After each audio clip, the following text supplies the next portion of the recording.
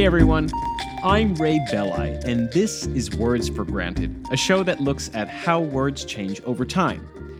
If you love the podcast and you want to show your support, you can become a monthly contributor at patreon.com/wordsforgranted. Thanks to Sarah, Steve, and Justin for their recent contributions.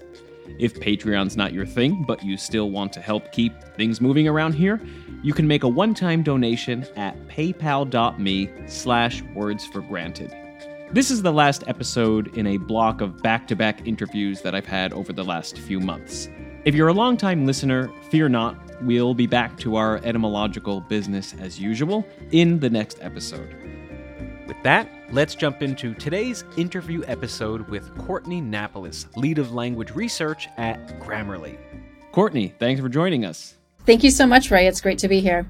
So we'll talk more about your role and research at Grammarly in a second, but start us off with a little introduction to you and your trajectory within the field of linguistics. Yeah, certainly. So this is something I enjoy talking about, and I actually love asking other people this question too, because there's so many similarities in how people get into the field, and a lot of differences too. So I started out when I was an undergrad at Princeton. I was researching cognitive linguistics with a major in psychology and a certificate in linguistics. And while I was doing my undergraduate work, I also did some research in the cognitive science laboratory, which is where WordNet is housed. And WordNet, if you aren't familiar with it, it's this really large lexical database of cognitive synonyms in English. And all of the synonyms are linked by semantic and lexical relations. And so as I was researching with the cognitive science lab, I started to learn about automated and computational approaches to how we use and understand language. And this introduced me to the field of natural language processing. So then, this was something that I was interested in, and I've always been interested in language. But after graduating from college, I decided to work, take a few years off and work, even though I was interested in going back to a graduate degree. And what kind of work was that? I worked for several years in the trade publishing industry in the editorial side, where I was, working directly with authors on developing nonfiction books. After a few years in the publishing industry, a couple things happened at once. One is that ebooks started to surge in popularity. The Kindle was released and book sales started going down. They already were because of the internet, but the publishing industry really started to shrink. And the other thing is that, as I was doing all of this editing, I noticed that there were so many patterns present in the writing and repetitive things that I had to check or do as an editor to work on the clarity or the consistency of the author's text. And as I was doing this, I would try to develop macros in Microsoft Word to help automate and make things faster. But I really thought that there was an opportunity here to do some more, focused work on developing smarter tools to help editors and writers too. I made the decision to go back to school. After college, I had wanted to go back to get a higher degree in linguistics.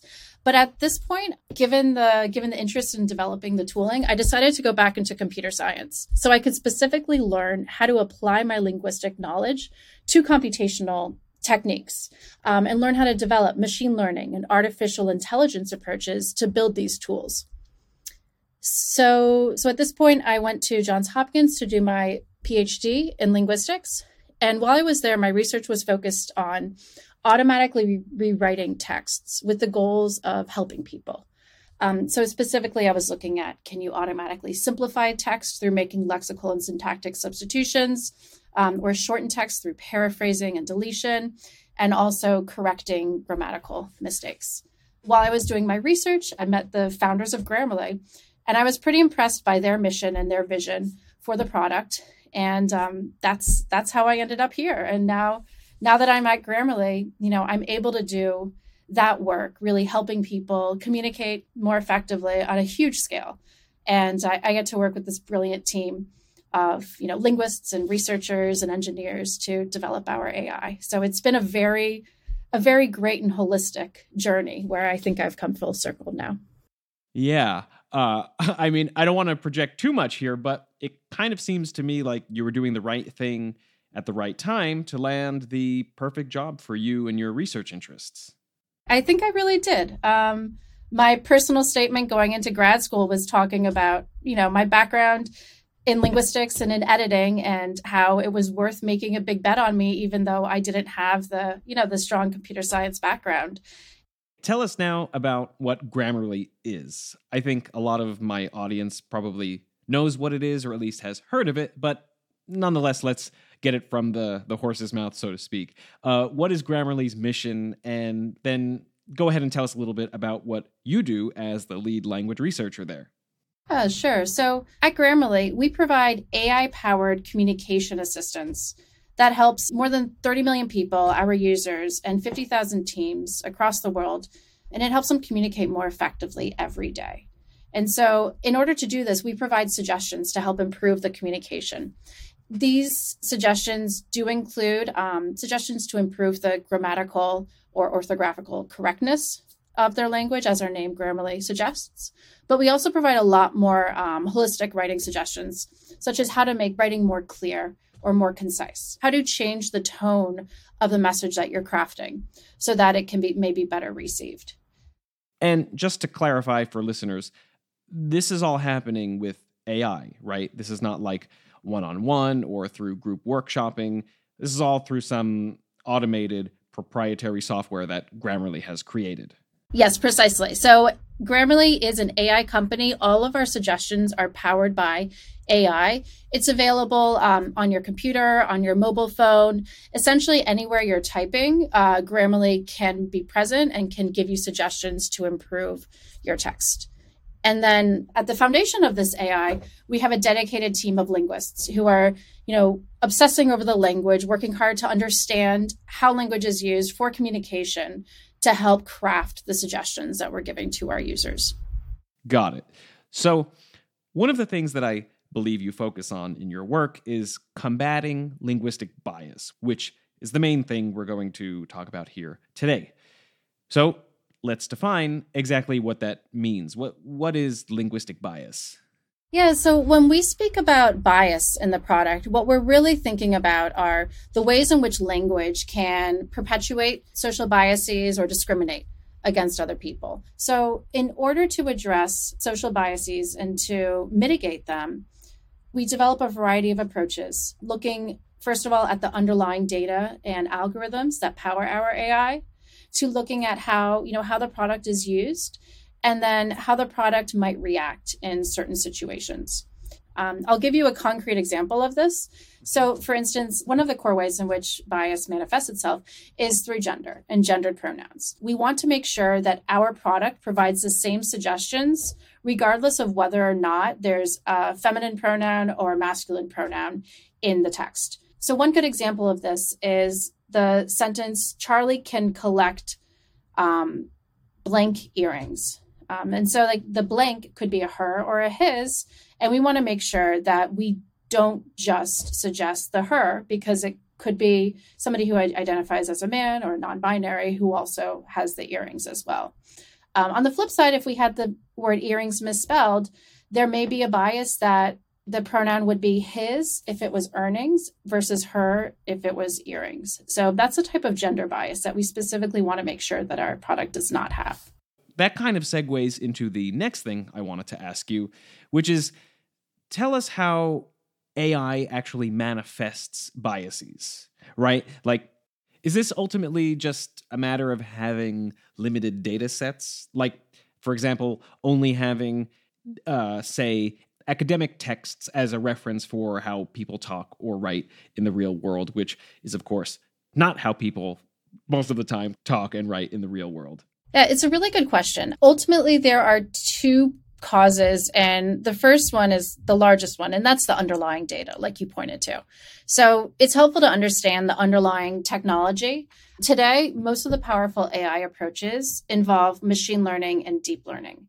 And these are AI approaches that learn patterns from large amounts of data and then generalize those patterns when they're making predictions. So in our case, for instance, we could be giving a machine learning model a large amount of text that has grammatical errors and then has errors that have been corrected to learn how to correct mistakes, or similarly, a large amount of text that might be very robotic, and then that same text that has been rewritten to be more personable or warmer. And the AI will then learn these patterns and then apply them anytime they see novel data. And so you can imagine that the underlying data can be biased itself. And so this bias is generally if there's an uneven distribution of writing styles or ideas or vocabulary. And then, without paying attention to the bias, the models and the AI models will learn to favor what they encounter more frequently. So when we're thinking about the data that's out there, we need to be very careful to make sure that we have very diverse data that represents different viewpoints, different topics, different cultures, for instance, so that our AI can learn all of this and not just focus on, just one segment of the population. The second way in which AI can be biased is in the modeling choices, because there are certain AI approaches that will amplify the most frequent patterns that it sees, but I won't get into that here. Yeah. So maybe let's go back to that example you gave with earrings and earnings. So just to really spell it out for listeners, the way how an AI system might auto-suggest her as opposed to his when it precedes the word earrings is because it has a greater data set of the pronoun her preceding earrings. And similarly, the word earnings might, in the data, be more associated with a masculine pronoun preceding it. And therefore, based on the data, it might, quote unquote, reasonably suggest, oh, you didn't mean to say earrings, you meant to say earnings, because in all of this other data, earnings is associated with men and earrings is associated with women. Is that kind of a simplified way of explaining what you're saying and how this actually works? Yes, exactly. That's exactly what it boils down to. And this is actually a good example of one way in which we combat this type of bias in our data sets is we will swap the genders of pronouns so that if the underlying data set that our AI is learning from has the sentence, has the phrase her earrings, we can also add the phrase her earnings. Similarly, if it has his earnings, we can also swap the gender of that pronoun so that would have her earnings as well. Mm-hmm. Yeah, that's really fascinating.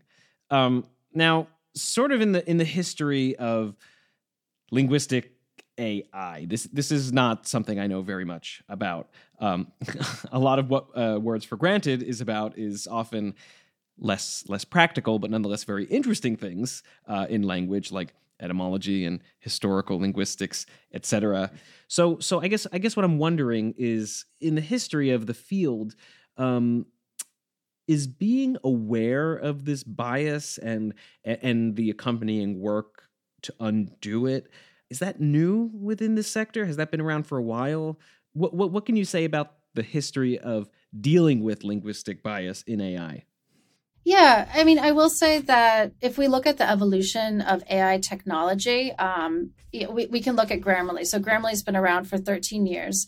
And when the company was first started, our technology was created by linguists who would handcraft rules that would specifically say, if you're in this situation, this is the change you should make.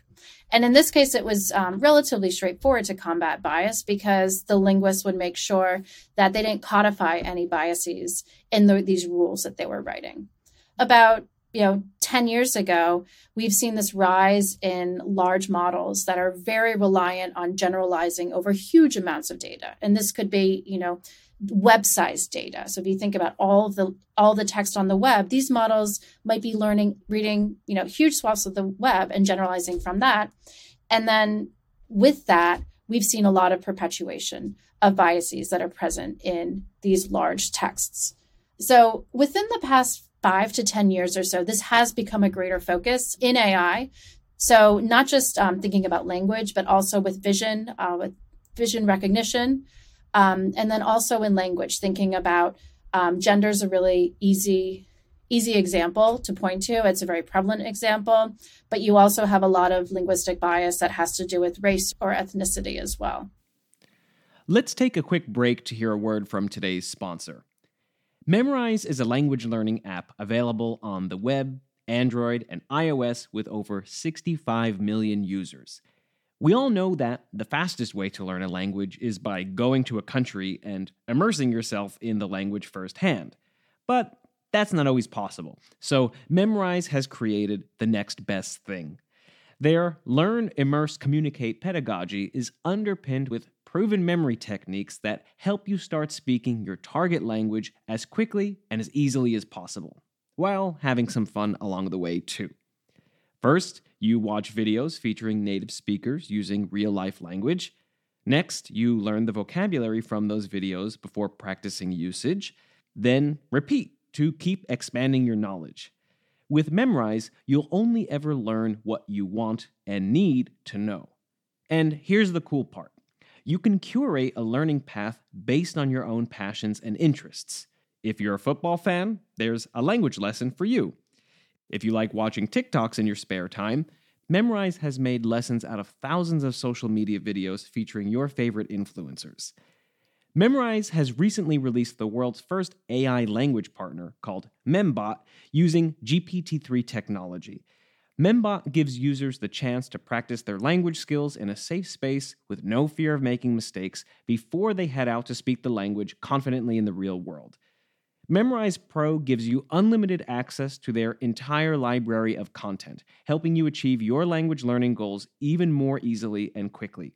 Head to the show notes for this episode to get an exclusive 50% discount off their annual plan, especially for Words for Granted listeners. Again, that link is in the show notes, but if you're in front of your browser right now, you can type in memri.se/WFG50. So getting away from some of the more grammatical and orthographical aspects of Grammarly's AI suggestions, let's talk about some of the more social stuff.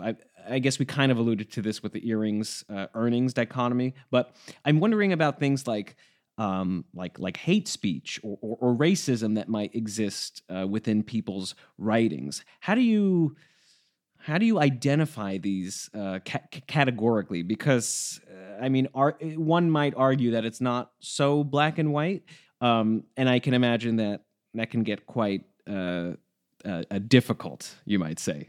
So we have a team of linguists dedicated specifically to promoting, more fairness in our AI. And they develop a variety of resources that we consult. And in turn, they develop these through extensive research, working with outside experts, consulting advocacy groups for underrepresented groups, for instance, and just continual monitoring of language. Because as you know, language is constantly evolving, and there are new uses for language, or there are new words that are popping up. So by taking this multifaceted approach, they're constantly updating the resources. And what we then do is anytime we're developing a new feature to give new types of writing suggestions to our users, this team will do a rigorous test to kind of stress test it and see, are there any situations in which this potential feature might make an offensive suggestion, for instance, and then let the developers know so that the developers can go and fix the algorithm. Yeah. So you've been alluding to some of the ways you build different features within Grammarly, like collecting lots of data, working with specialized consultants on how to best select and assess that data, etc. But can you go into a bit more detail of the entire pipeline? Take us from beginning to end of how you build out a certain feature or writing suggestion. First of all, is just defining the problem. What is the phenomenon that we're trying to capture? In the Grammarly example, this could be looking for lack of conciseness in text. And so once you've identified the problem, you need to find data that has this phenomenon in it. So for instance, we look for a lot of text that might be very confusing or very wordy and just have general lack of conciseness. The next step is to then create manually what we want our automatic AI to do. So in this case, we have a bunch of trained people, a lot of them have a linguistics background, who actually go through and edit this text to make it more concise.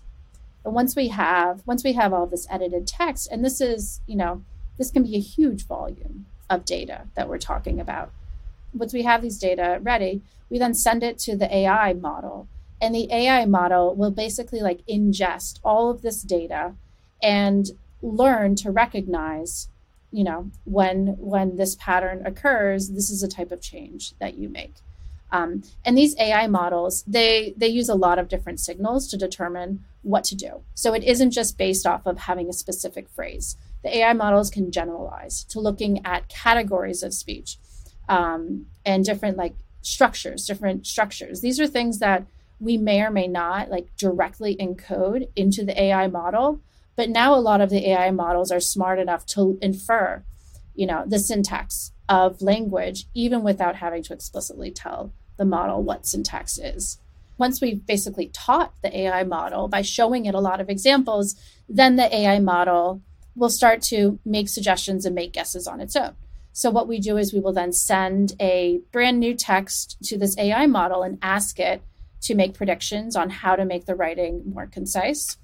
And that's how we get the suggestions. There are a number of other steps involved. Obviously, this is a very high level description, but going back to the question of bias and how do we look for and how do we eliminate or reduce bias as much as possible. So first of all, the bias can occur in the underlying data that all the unclear text that we find. So what we do at that point is we look at this data and we make sure that it's chosen from a variety of representative data sources. Then we make sure that the people who are actually editing this data to provide the gold standard example, we make sure that they have diverse backgrounds and that they're, not biased in their annotations either. And then finally, once the model is making suggestions after it's been taught, we will stress test it, and we give it a lot of unexpected inputs and assess its behavior and then make any changes we need to eliminate the bias there. And this is all before the new protocol goes live, right? This is all sort of part of the testing and building phase. Oh, yes. And it's very iterative. It's a very iterative process. And we have very detailed specifications of what the writing feature should do. Have you ever built a system with a specific goal in mind, and then once you start testing it out, you realize, oh, that's not actually working as planned. Now we have to go back to the drawing board. Does that ever happen? I can't think of a specific example to speak to, but it happens. It happens all the time where you have to go back and you might have to start from scratch. It could be that the problem space is way too large and too generalized. If you're trying to do too many things at the same time, it can be really difficult to narrow in on this precise phenomena that you're targeting. So we have a relatively new feature out that provides tone rewrites. And so the goal of these features are to detect, text that might be framed negatively or might be robotic or not friendly, and then try to make it more positive or make it more personable by offering suggestions to our users. And when we first looked at the development of this feature, we were thinking, more generally about, we want to make text warmer. So how can you increase the warmth of text? And then starting from that definition. Sorry for jumping in here, but real quick, do you have a list of qualitative criteria, very specifically defining what warm means? Exactly. It's a great question. How do you define what it means to be warm or when text is warm? So, we looked at a lot of different examples of sentences and different texts to say, okay, well, this is cold and this is warm. How can we identify, create a very specific definition of what's warm? And then also, how can we define the types of rewrites that should be applied to make text warmer? And this ended up being incredibly complex, as you can imagine. It's very context dependent. There's so many different, ways in which warmth manifests. And so instead we said, okay, instead of warmth, we're going to think about being more personable. And so instead of having a cold text, we're thinking about robotic type of text, which just doesn't have very much, it doesn't elicit human connection. or like empathy for the speaker. And so that's how we narrowed that example down. And even as I'm saying this, I know that robotic and personable are also hard concepts to define, but in this context, as we were developing these features, it was much easier to create a narrow definition for these terms.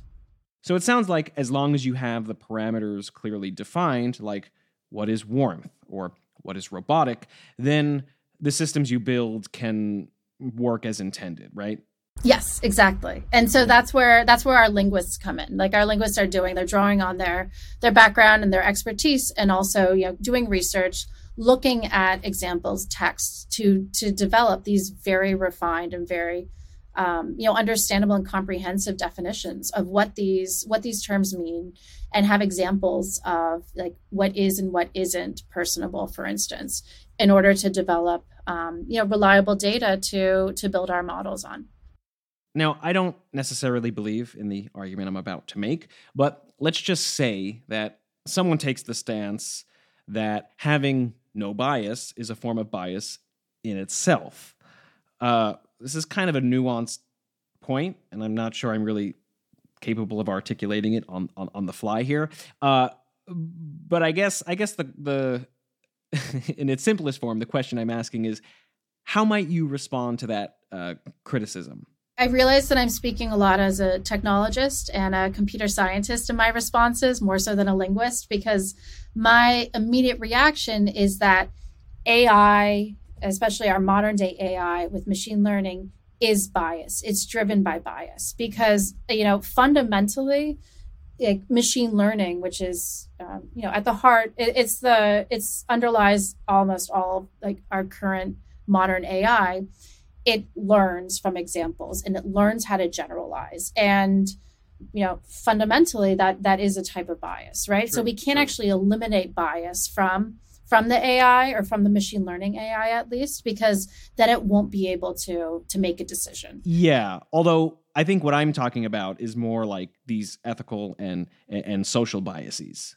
I mean, sure. So there are, if you think about differences in political viewpoints, there are people who might not want to have inclusivity suggestions that are, saying, oh, well, when you're using blacklisted, for instance, that could be offensive. You should use like blocked or blocklisted instead. And so, yes, those segments do exist. And, our stance is that we're trying to help people all around the world communicate who come from a variety of different backgrounds or communicating in different settings. And so, we want to create common ground and not potentially, introduce distance between people and make sure that any of our users is received with the assumption of good intentions. If we provide suggestions to help a user reduce the offensive words they're using, then we think it helps our ultimate mission. As we wrap up here, are there any last things you want to squeeze in, either about Grammarly, machine learning in general, any more specifics about your particular work within the company?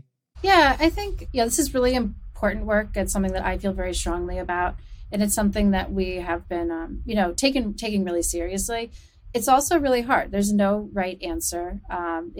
Almost all of language is subjective, and it's really difficult to identify there's no single ground truth and no single answer. So, this is ongoing work that we're constantly doing research, consulting lexicographers, looking at trends in language usage, looking at types of feedback that we get from our users when there might be something that they disagree with. And it's an evolving approach, and we have these teams of linguists who are on call and constantly working to update the product so that we do have inclusive and ethical suggestions. Awesome. Yeah, I mean it's totally mind-blowing stuff, just how all of this actually works in practice. And yeah, I think listeners and me, myself included, really appreciate getting a glimpse behind the curtain for some of this amazing technology. So Courtney, if listeners want to follow you, learn more about you, where can they do that? My website is CourtneyNapoles.com, and I'm also on LinkedIn. My handle on LinkedIn is CNAPOLES. All right. Well, Courtney, thanks again for coming on to Words for Granted. Thank you so much, Ray. I enjoyed our conversation today.